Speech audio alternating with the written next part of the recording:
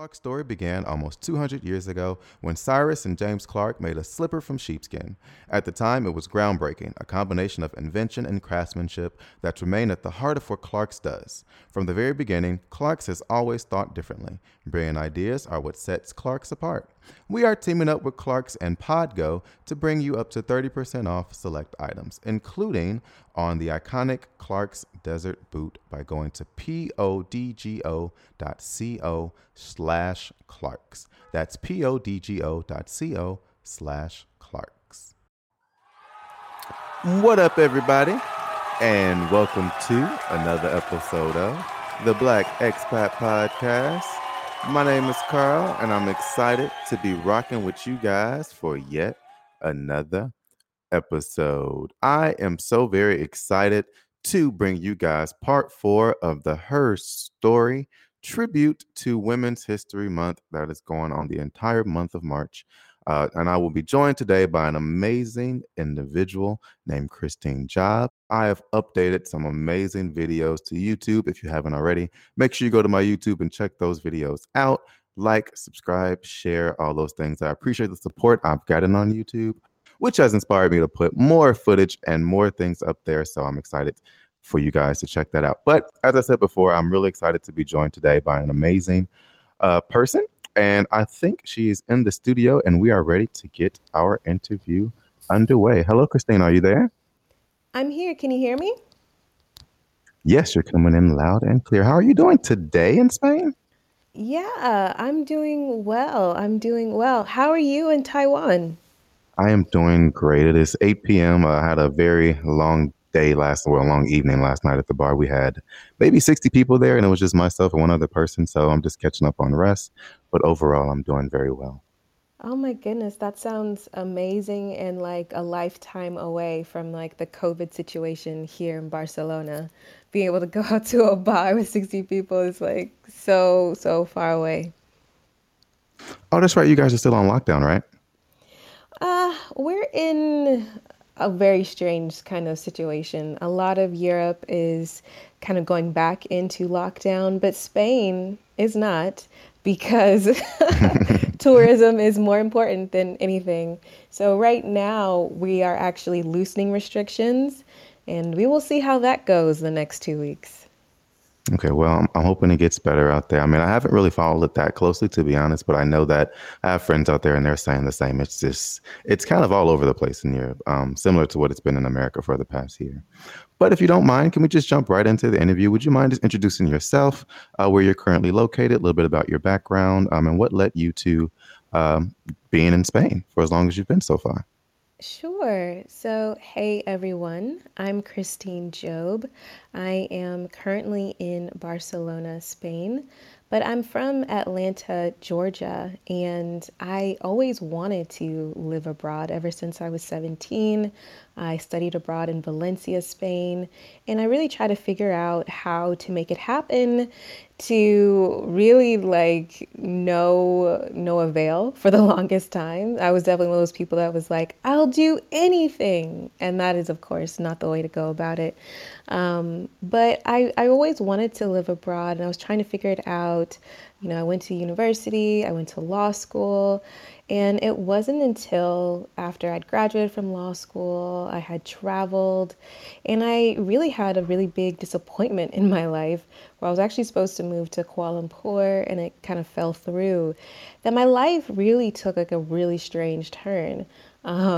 I got kind of called to walk the Camino de Santiago, which is a pilgrimage across Spain, which is about 800 kilometers, 500 miles.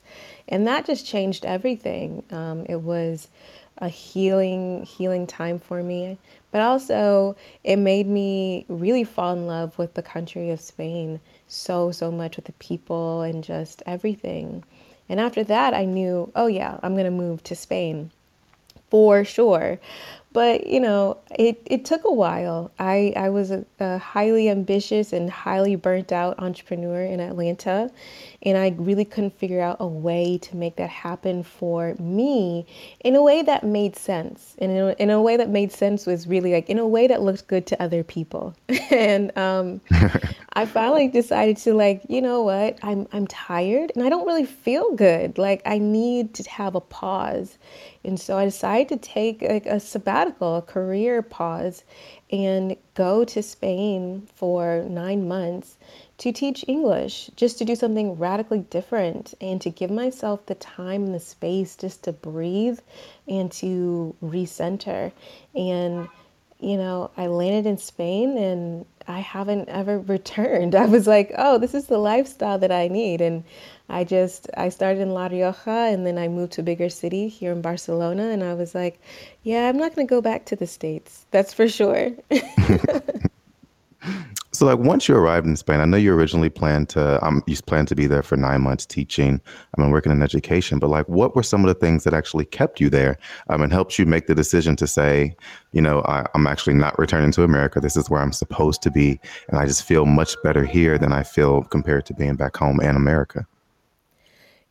For me, it was actually so many small things, which I think people think like it's this profound feeling or something, and it's not. I think it's literally these small instances. For example, the time that stores and people even open and the people start waking up.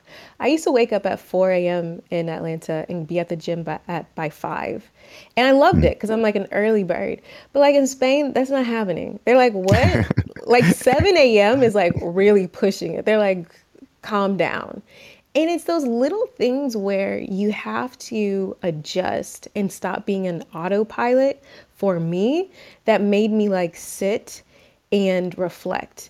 For example, siesta. Now, siesta is a concept that is not like widely practiced in Spain anymore. But I was living in northern Spain, and they still have a siesta culture of just basically having a pause in the middle of the day to have lunch, perhaps take a nap. But it's like everybody goes home and chills, right? Mhm. And in theory, it sounds lovely. But, this like type A Capricorn hyper ex law person that I am was like, what do you mean? Like, I'm just supposed to like go home, but I have other things to do. And if I could just get them done, then I could be done. And that kind of like dissonance helped me to really figure out what the heck was going on with me. Like, why can't you sit still? Like, dang, it's just a nap. It's just a pause. Like, what's that about? And it's that kind of like, okay, I need to figure out what that's going on. Like, what's that about for me? That then led me to say, I actually like this pause. I don't got to go to sleep. I started taking afternoon baths and I was like, Mm. this is the life actually. Like I took a bubble bath at 2 p.m. This is the life. And that started switching things for me because all of a sudden, this incessant urgency to always be doing something, always be achieving something was not being reflected in my society.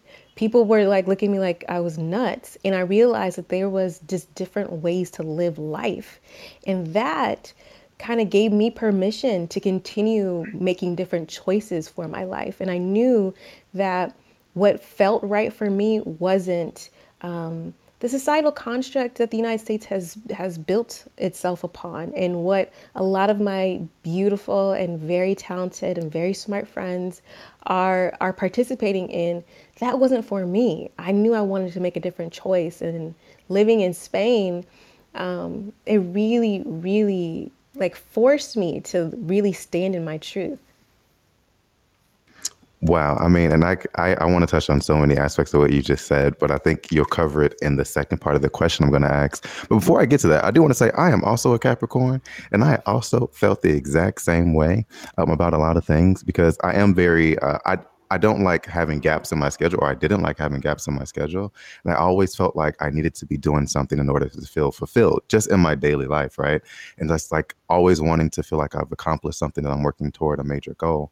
And I think becoming an entrepreneur abroad, that was a moment for me where I actually was able to step back and say, you know what, I need, it's okay to rest and to not be doing something, because my business didn't open until 7 p.m. So there wasn't anything else for me to do during the day regarding the business, because it was all pretty much taken care of. But man, that's such an interesting perspective.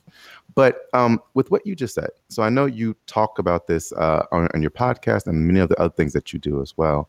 But from your experience and your research, how has or how can living abroad be a pathway to complete wellness?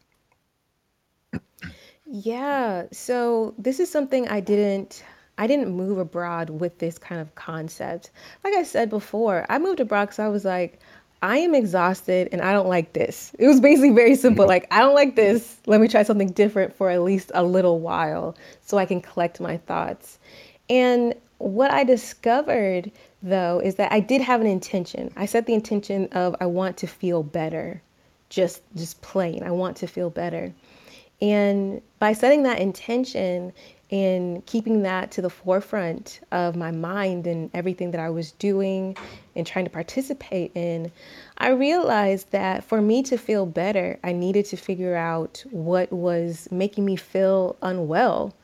And what I found was that it was in truly the contrast that I was butting up against between American hyper capitalist kind of culture and Spanish culture.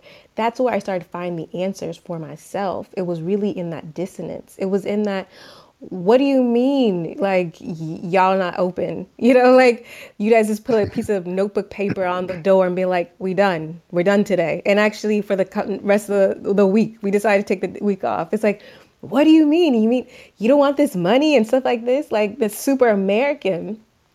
And you realize that there are plenty of cultures, there's plenty of people around the world that are not beholden to every dollar or euro or whatever that comes their way. And what a life that is when you don't have to be, right? And so I started to lean into that discomfort instead of saying, y'all are doing it wrong, or like, I don't know why y'all do it like that. I started to really sit in it and understand that this was a choice. And I started to ask myself, is it that this choice and this dissonance that I'm feeling, is this coming up from a place of fear and I need to be safe? Is it coming up from a place of confusion because I don't understand? Is it coming up from a place of just stubbornness because this is not familiar and the way that I do it is familiar and therefore must be the right way?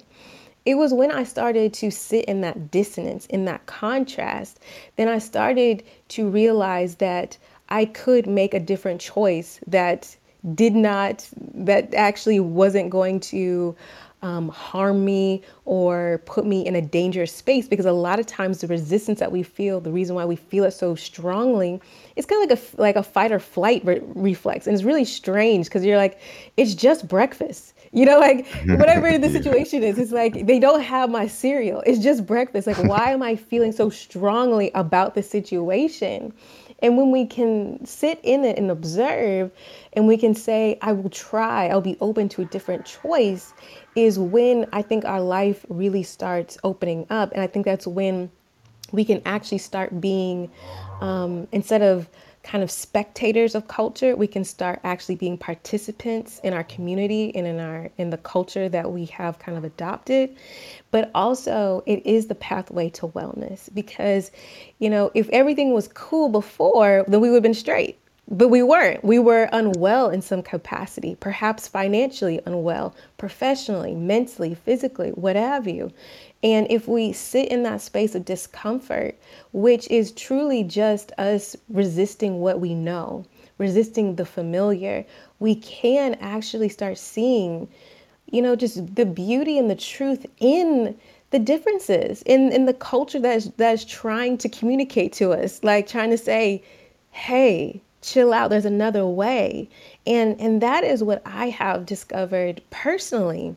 But also it's something that I've gathered from the many women I have interviewed from my podcast, Flourish in the Foreign, is that, living abroad can be a transformative experience, but it is not in the act of simply moving to a place and being like, well, I live in Mexico now, so my life is different.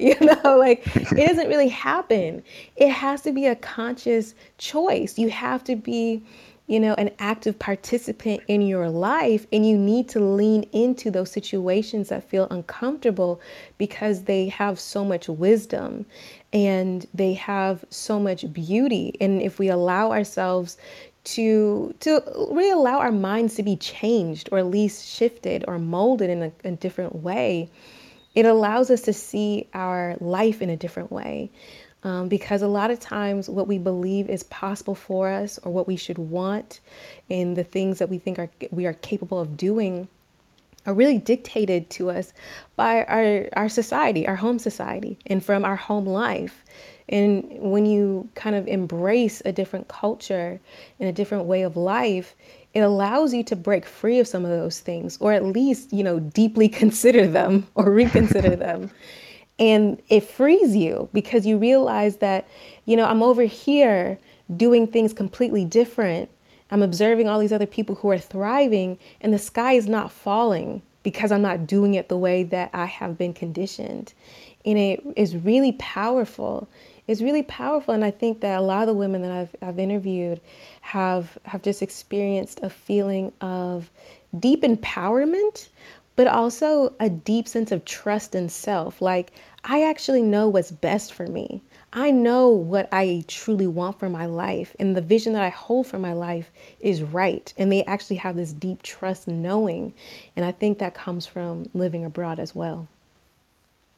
So how has this journey been for you then? Because I mean, you know, when I moved from America, from Chicago specifically to Taiwan, it did take a lot of adjusting, and I do think that my mindset and the way that I went about doing things did shift, but it was more of a gradual process. I did come into Taiwan with a very open mind and willing to accept a culture that was very different from mine, and not compare and contrast every little thing that happened, as a way to help myself mentally not go insane, but also just to embrace the experience that I was being a part of. But like, what was your journey like? Was it easy for you to switch between the way that you were when you were living in Atlanta and you're an entrepreneur there versus when you're in Spain?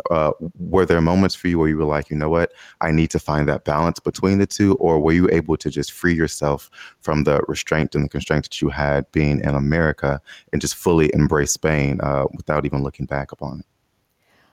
I wish I would have been able to just fully embrace Spain. Like I thought I was going to. I was like, yeah, I'm moving. But these habits, they die hard. This belief dies hard. And for me, it was like I needed to hit walls. I needed to get hit by cosmic 2x4s. Like I needed it to be like, look, you are not in the United States. Okay? No, move on. And so but I think maybe because I'm hard headed, so I needed it. I needed it for sure, and I think it was definitely rough at times, but it was never a feeling like it was never an overwhelming feeling. It was like a constant reminder for me to mentally shift, if anything. It was like, you're not there anymore, and that's okay. You don't need to be scheduled from the moment you open your eyes to the moment you close your eyes without any kind of bedtime or anything. You just like pass out. Like that's not necessary for you to feel fulfilled, to feel productive, to feel good about yourself. It's not Mm. necessary at all. But it was hard. It was hard. I learned the hard way a couple of times, but I'm grateful for it because, like I said, those experiences now I can laugh at, but that's what you need. You need that kind of, or at least me, I needed that harsh reality to be like, nobody's doing that. Like, you could get up at 4 a.m. if you want to. Especially, I was living in La Rioja, so that's like the smallest community in Spain. And they're like, you can do that. Not even the train station is open. Like, you could just be by yourself and just work on that. Um, but after the first year, I think it's been better and better each and every year for sure, because there's nothing equivalent to the American kind of ambition and dog eat dog kind of mentality in Spain. Even in Madrid and in Barcelona, which, there are the cosmopolitan European cities.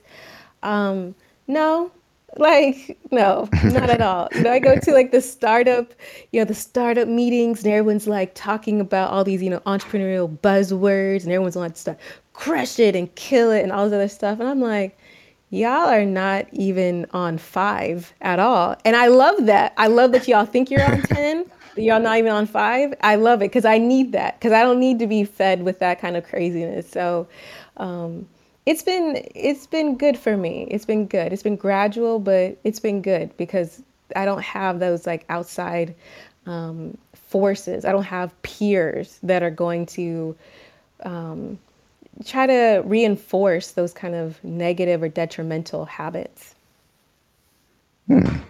So I know for me, I know earlier when we were talking, you mentioned how you ended up in Spain because you decided to take a sabbatical, right, from what you were doing back home in Atlanta, and to just go out and do something new. I know for me, and it's interesting because I graduated college right away, and then I moved to China for a month, and I moved to Taiwan. And I started living and working here. And I was here for 7 years. And then I actually decided to take a sabbatical and go back home because I actually wanted to figure out if where I was currently in Taiwan after being here for 7 years was where I needed to be for the rest of my life, or if I needed to shift, if I needed to go back home and if that was the place I was supposed to be. So I wanted to just give myself a different perspective because most of my adult life had been spent living and working in Taiwan. Like I understood the culture of working here, et cetera, et cetera. So my sabbatical was actually the opposite. I went back home to kind of rediscover myself. But for you, what was your sabbatical like, and what are the benefits in but from your perspective of taking a sabbatical abroad when leaving America to kind of go to a different place in the world to kind of figure out the things that you need to figure out, and what your next steps are. Yeah, so I'll first say I think taking a sabbatical is something that should be promoted way more in American culture. Just like taking a gap year should be something that we promote. I think taking a career sabbatical and I think taking it throughout your career, not just, maybe you want to do research when you're in your 40s or 50s or 60s or something like that. Like, I think it's important to have moments to reassess, especially in our culture, which is we like lock and load and we're like, well, this is who I am and this is what defines me. And I guess that's what I'm going to be until I die. I think it's important to take a pause and to think about it. And I think going abroad is essential because it's so important that we see a different way of living and doing, especially in our work culture. American propaganda is of such that we're number one in everything. And then you move abroad and you're like, actually, we're not number one in anything or anything great. You're like, it's actually in the Summer Olympics, maybe sometimes, but like most things that you would really want to be number one in, not so much. So it's important for us to get that space. And then work culture, because we think like, well, we're really productive, we're most productive. And it's like, actually, we're not. And like, there are other cultures that work less and are highly, like, way more productive and have great work-life balance and have way more, festivals and holidays and things like that. It's important that, we have that time to really start knowing the truth about the situation. American news is American centric and then has some kind of, strange little notes about other parts of the world that seems very far away and really has nothing to do with us or whatever. You go abroad and you realize, oh, there's an entire world. We're all very much interconnected. This is how we're interconnected. This is why it's important to this region, to that region, and all that kind of stuff. That's why you have to go abroad. We have to literally get out of the American propaganda soup. Like, you got to get out of it so that you can really take at least a more sober approach to your life and your work. Even if you decide to go back to the United States and you're like, that's what I want to do, I think it's important because a lot of times the pressures that we feel and the cycle that people are on, it feels like it's inescapable. And sometimes it is, but for a lot of us, it isn't. It's a feeling because that's the only thing that we know. So going abroad and taking that pause, whether it be to do research or if it's just to chill or to do something completely different, I think it's important because I think it really resets you. It resets the things that are important to you. It resets the things that truly interest you. It resets the things that you really want to put your life energy towards and want to rock out for the rest of your life.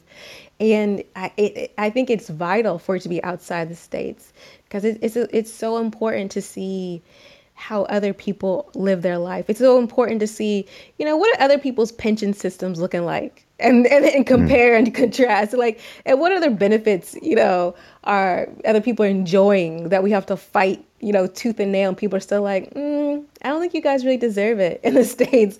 It's Yeah. important because then you're like, hold up, wait a minute. Maybe I don't want to be working to the freaking bone for this. Maybe there's a different way to live life. So I'll say that first is so important. And for me, my sabbatical was a humbling experience because I was used to being, overachiever and doing things that looked good on paper, and people were like, yeah, she's doing it. And I had to be like, I want to go abroad and I'm physically, mentally tired. I wasn't in a position at that time in my life to even admit it. I wasn't even in a position in my life where I could even admit that I was suffering from depression and anxiety. And I was like, oh, I'm going to go abroad, not with this like really fancy cool job, but I'm going to teach English to 3 year olds and I'm just going to see how that works out. And I'm going to do it in a place called Logroño where people are like, what? Spain? Like they have flamenco dancers there? Like, no, it's in northern Spain. There's no flamenco dancers. Like in a completely not sexy or interesting in from the outward, appearance. So it was a really humbling experience for me in that kind of respect. But I think what it made me realize is that I've been living my life for everyone else. I've been living my life for my Mm. parents, getting straight A's, going to college. I've been living my life for my peers and wanting to show them and prove to them like I'm your equal and we're like I can hang out in this club too. You know what I mean? Like I am the one and I'm striving for these things that I don't even want. Like I don't want this stuff. I don't want it. And admitting that was really crazy for me.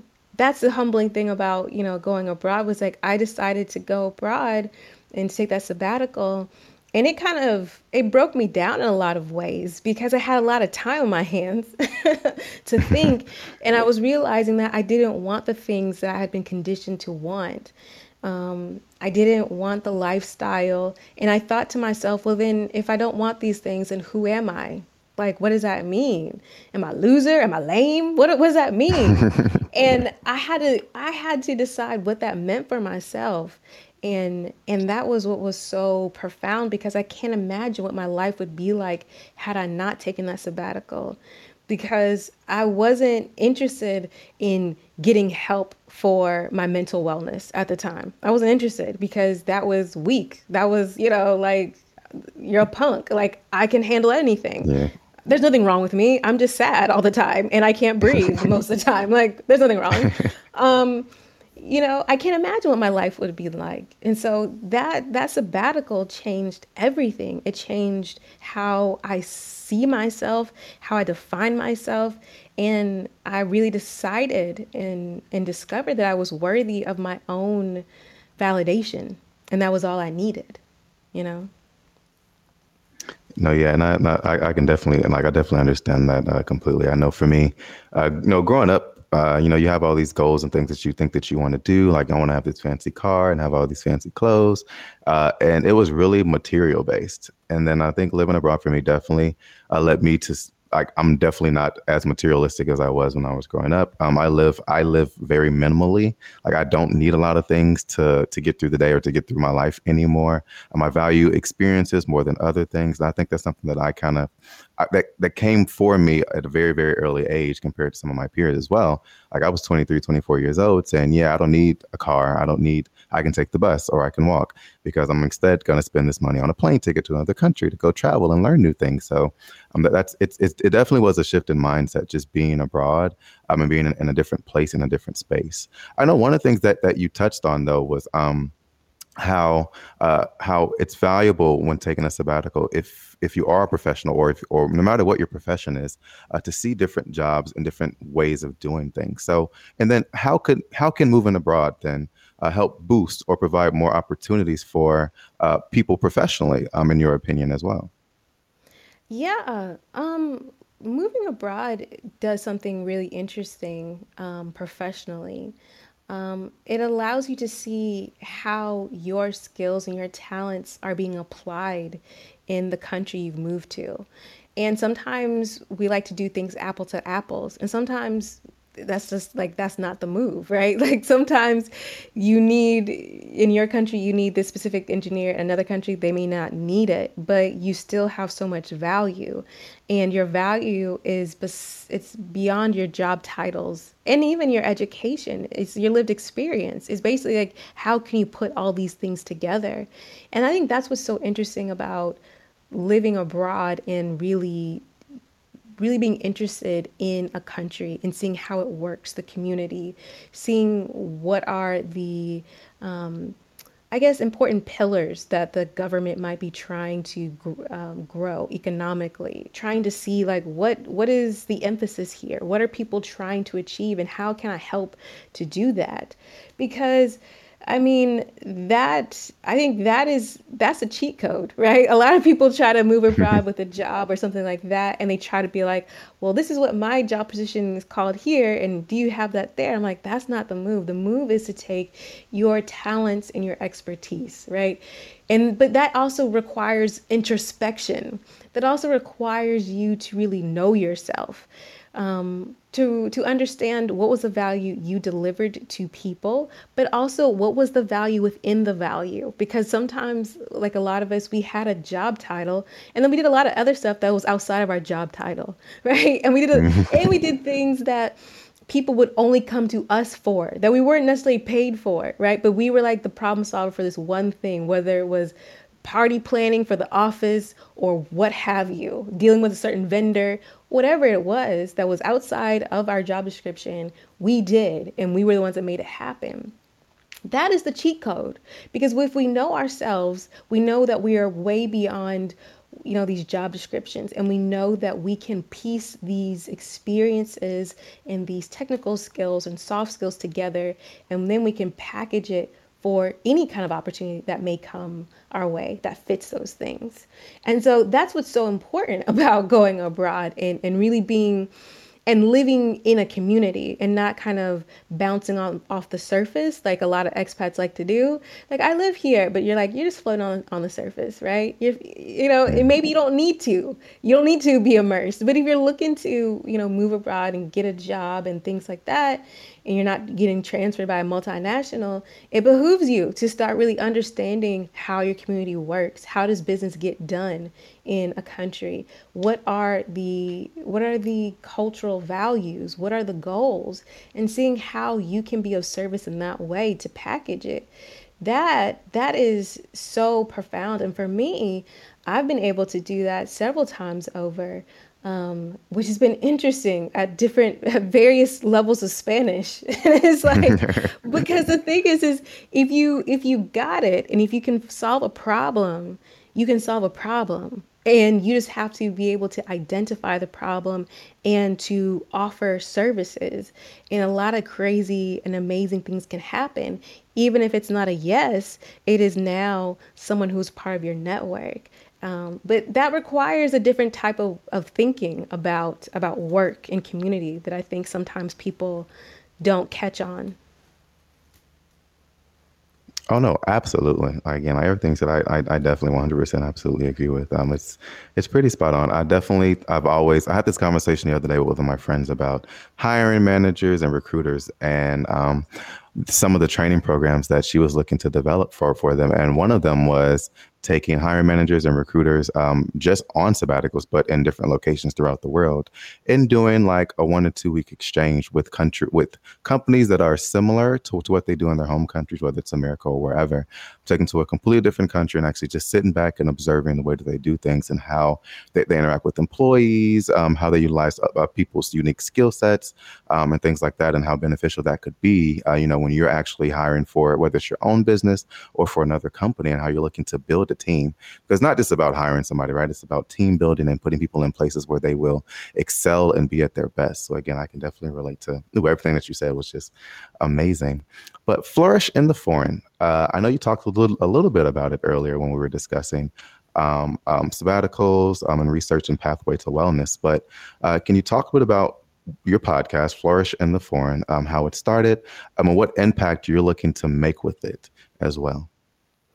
Yeah, so my podcast is Flourish in the Foreign. It's all about elevating and affirming the voices and stories of Black women living and thriving abroad. Basically, just doing the damn thing while looking damn good doing it. But also exploring living abroad as a pathway to wellness. And I wanted to create it for two reasons, really. One, like I said before, I knew I wanted to live abroad since I was 17. And it took me, dang on almost 17, well, maybe like 12 years to make it happen. So it took me a long time to really experience that. And I think one of the reasons why was that I just didn't see a lot of people that looked like me doing it. I graduated from university in 2009, which was not a great time to graduate from university.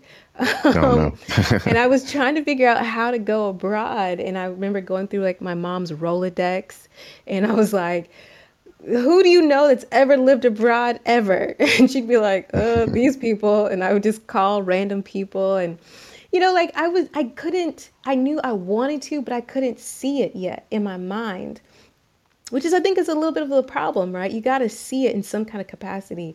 For me, you need to be able to internalize that. You need to be able to know it, that that's possible for you. And because I wasn't necessarily centered or anchored with a career, I was like, I'll do anything. And I think that's why it didn't really come to pass for a really long time.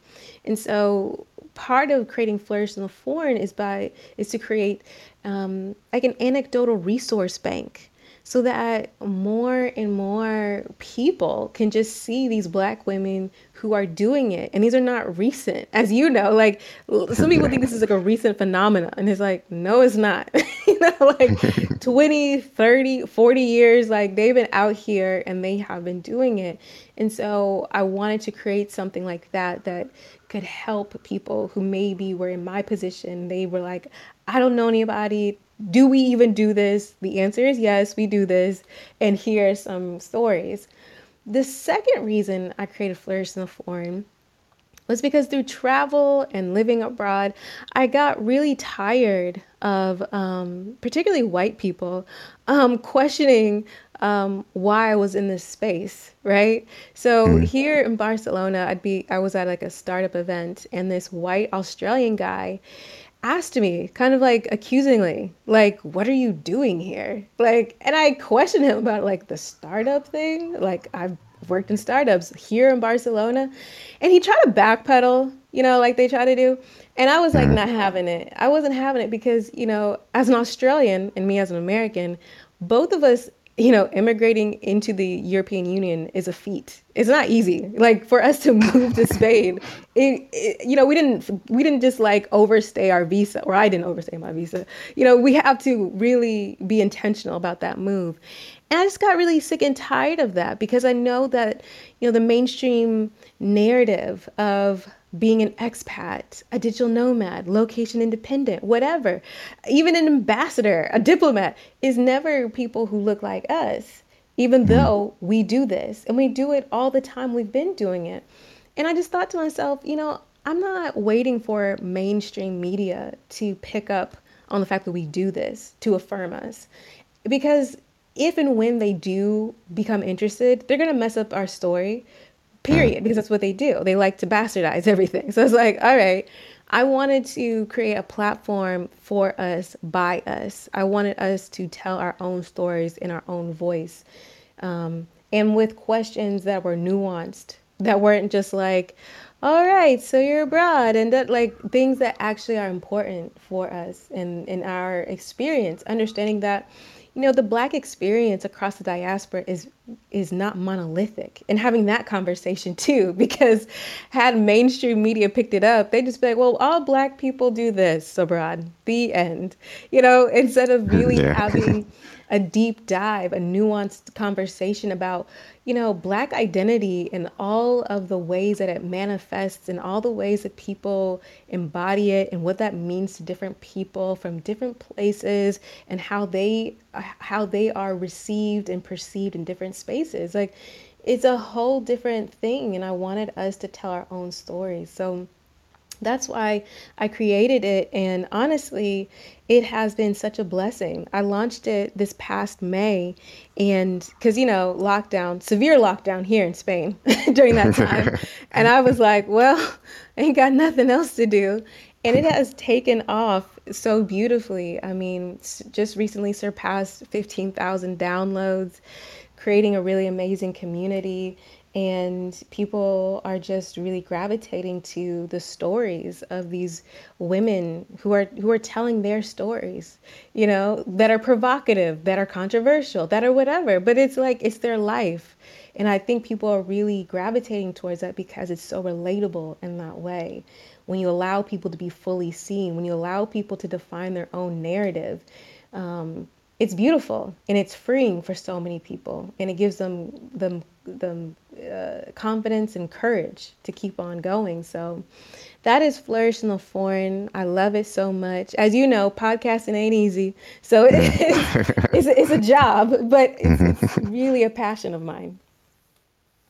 So, like, how have you found women to interview? Do you focus mainly on women in Spain, or are you open to interviewing women no matter where they're located in the world? No, I interview women all over the world. I've interviewed women in Bangladesh, in Australia, in Singapore, in Uganda, Rwanda, Sierra Leone, Mexico, Colombia, like all over the world, all over Iceland.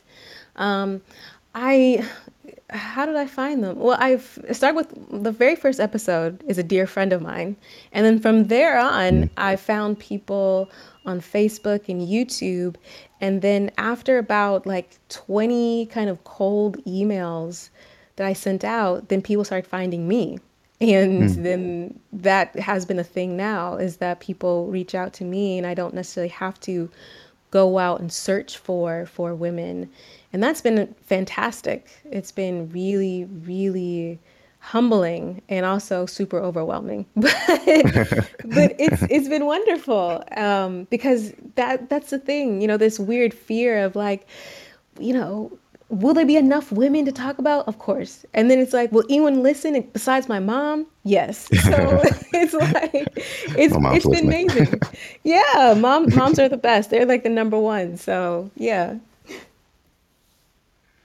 Yeah, because I know, again, I definitely can relate to that. It's always, and it's very humbling when people reach out to you and say, "Hey, I would like to be on your show. Can you interview me?" And I know for me, like when I started, it was just basically me sharing my own stories. And I'm like, you know what? I'm traveling a lot, and I do because at first I wasn't seeing a lot of black people traveling 10 years ago, and then I started seeing so many, and then people started popping up in Taiwan. And I'm like, you know what? I definitely need to highlight their stories because, like you said, no, like it's not out there in the mainstream media yet, and even our people from our communities don't know that there are many different ways to just live life and to go abroad and to have different experiences, different places, whether short term or long term. And these things are very, very important. But like when I think about my podcast, there's always one episode that comes to mind that kind of sticks out for me. And I don't necessarily call it my favorite episode because I kind of love all of them. But for you, like what is one of your favorite episodes or an episode that really, really stands out to you when you think about your podcast that you would recommend someone going and checking out to really get a well-rounded idea about what Flourish and the Foreign is? Oh, that's so hard. Like, because every episode is our favorite episode. Like, because that's the thing about podcasting. We find something that's, fascinating about the storytelling. So, oh my goodness, it's hard. I would recommend the very first episode because I think that one maybe sentimental for me. I think it was a really strong one. But also, I have one with Jamila. I forget what episode number it is, but she's in Buenos Aires. And her story of how she got to Argentina is like a movie. And I told her, I was like, you need to write this up before somebody listens to this and writes it up and makes it a movie. Because she got to Argentina, dealing with a divorce in Seattle. And she is, talking to her therapist. She's a therapist, but she's going through therapy and talking to her friend and trying to figure out what to do with her life. She's in her car. She sees a billboard for tango. And she's like, and she tells her friend in like a mocking kind of tone, like, oh, maybe I should do tango. And her friend's like, yeah, you need to do something. You need to get, move on with your life. Stop moping around. and and she signs up for the introductory class, and is like, first she's enamored by the shoes because she's a shoe woman, and she's just like, oh, these are cute. Like, and the lady's like, these are really expensive and are for like tango dancers. And she's like, I don't care, they're cute. So she takes a class and she's like, this was amazing, and she becomes addicted to it, and it becomes her thing, to heal her through her divorce, and then this next chapter of her life she builds amazing friends. And one of her amazing friends is an Argentinian couple that has a guest house in Buenos Aires, and says, hey, we'd love for you to run it for us. And she decides to pack up her entire life and move to Buenos Aires, and she was going to try it for a year. And she's been there for, I think, 7 years, maybe more. And she was like, I live here, and my work, she's still a therapist, but she also has a tango business. And she goes around and she teaches people tango and has a whole touring thing. And I'm like, this is one of the things that I think it's an episode that really embodies the spirit of the podcast, because you know there were ugly times throughout these kind of transitions, because that's life. But I think it really reinforces this trusting yourself and betting on yourself and allowing yourself to have a different experience, if only just to have a different experience, you Mhm. know, and how it can really change your life, in a beautiful, beautiful way. So I would say people check that one out. It's also one of the most popular ones, which was very surprising because it wasn't like, didn't have a fancy, title or anything, but people really resonated with her story, and it's one of the most shared episodes as well. So y'all check that one out and let me know what you think.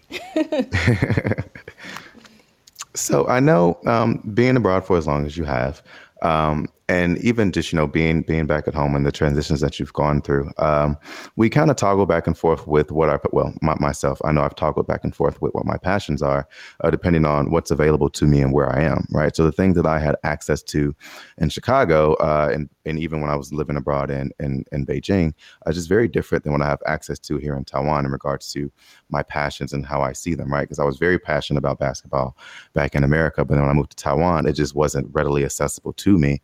So my passions kind of shifted during my experience living here.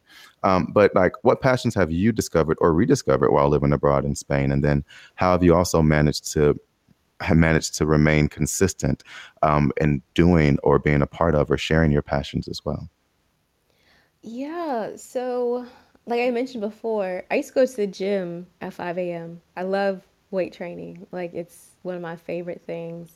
I haven't been able to weight train for, gosh, a whole year now. I don't know when that's gonna happen. So, I bring that one up because, I love to weight train, but not being able to do it on my own schedule at first, because the gym would open so late, really would just throw me off. And it really forced me to figure out a different way to get involved. And because I'm kind of like, I'm an introvert, really. And I really enjoy like morning routines and ritual. And part of my morning ritual is like not to talk to people for several hours when I wake up. So I like to go to the gym early in the morning. And so that shifted for me, because like I would try to go at different times, and I was just like, there's just too many people and I can't get in my zone. So I had to move and do something different. And so I started to hike more, which is, enough solitude for me.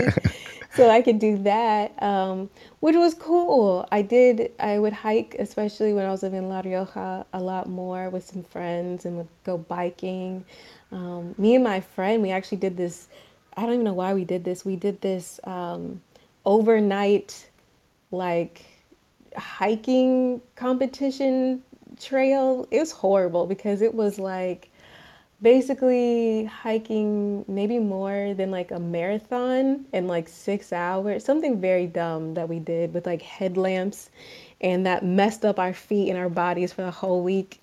So, the passions, you try different things, right? You try different things and see what works or not. I've gotten really into, on the healthy side, hiking and that kind of thing, being outdoors. On the maybe not so healthy side, or maybe depending on who you're talking to, wine. Like, because Spanish wine is abundant and it's Oh so yeah, affordable.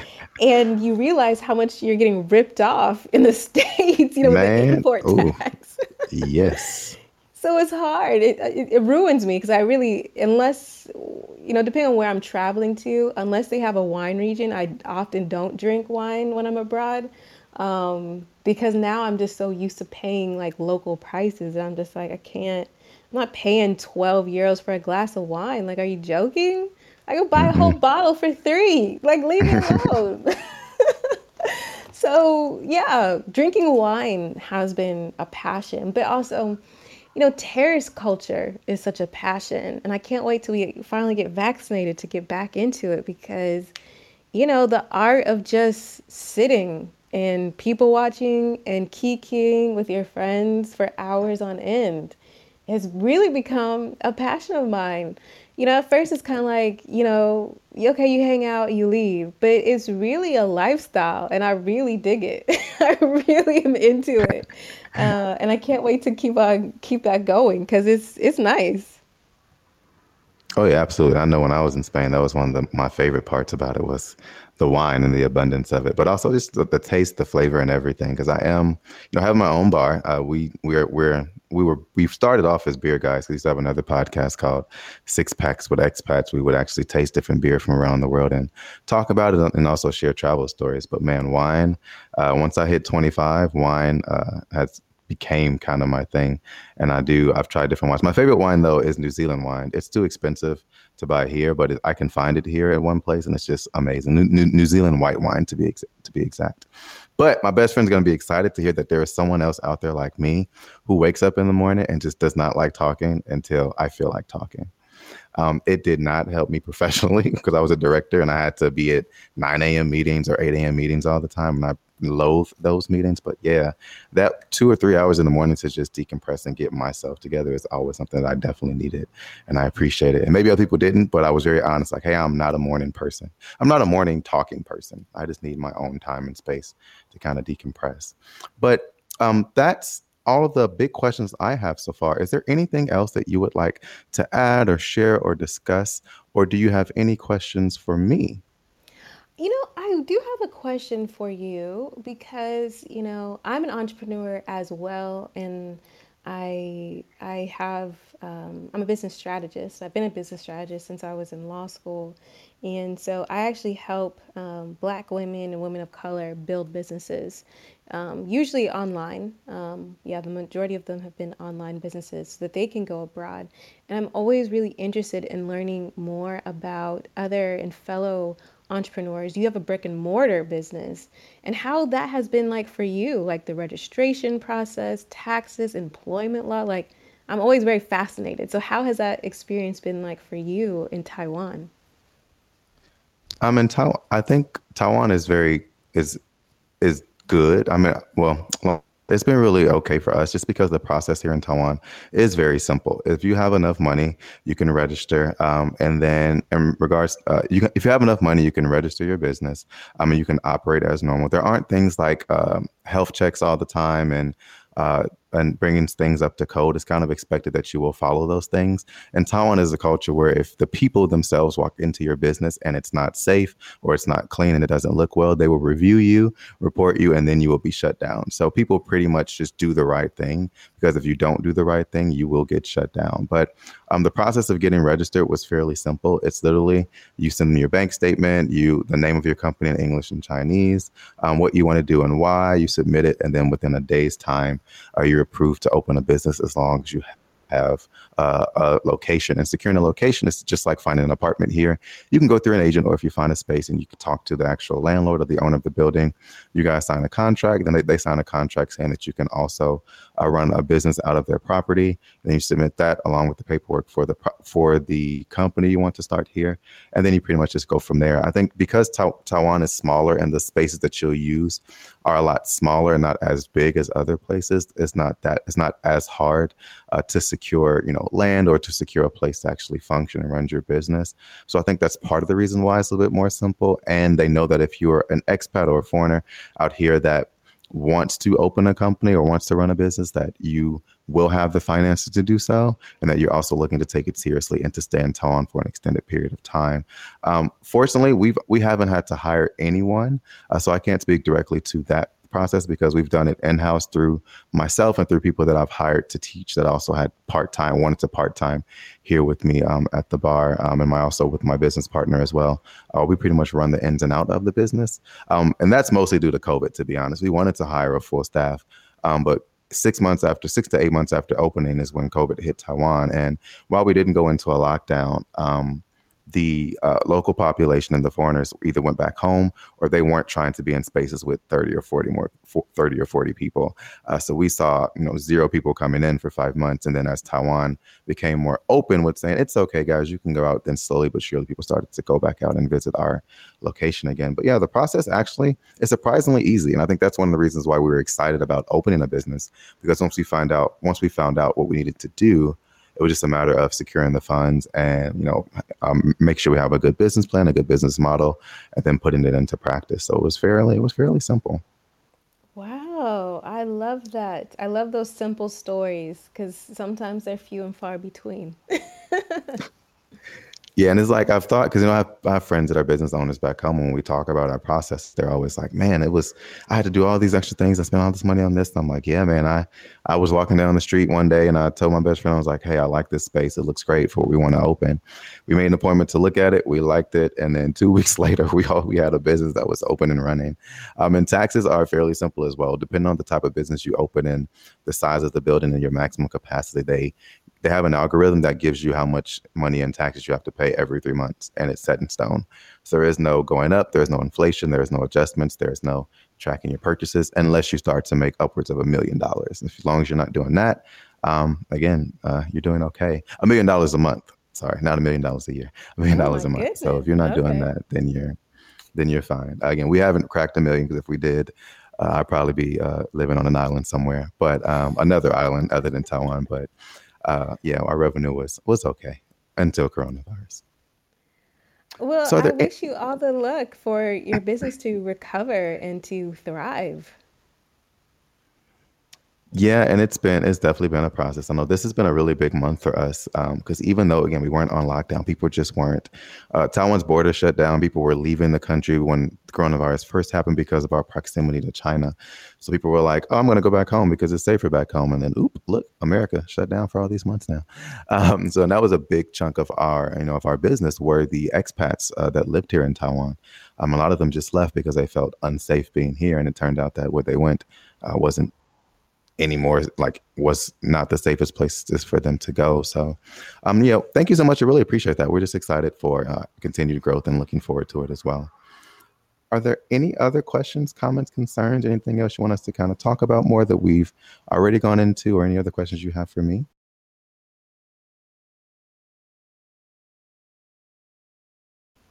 No, that's it. Thank you so, so much for having me. I really, really appreciate it. Thank you so much for giving me the opportunity to chat about my experience and about my podcast. If anyone wants to check out the podcast, you can check it out at www.flourishintheforeign.com.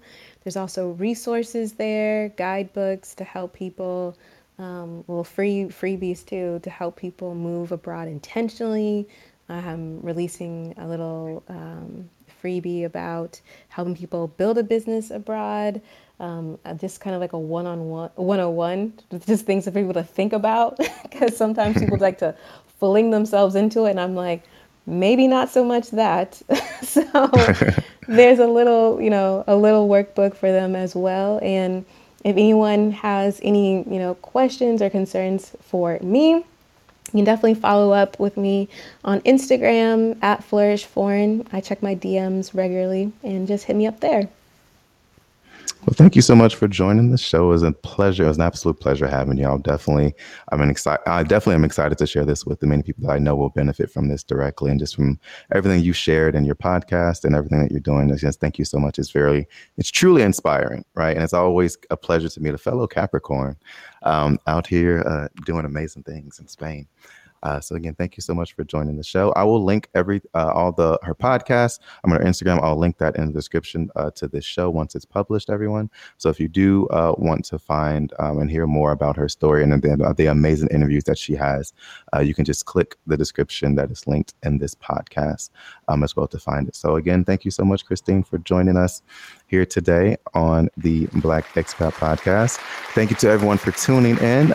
Make sure you check out the other her stories for the month of March in celebration of International Women's Month.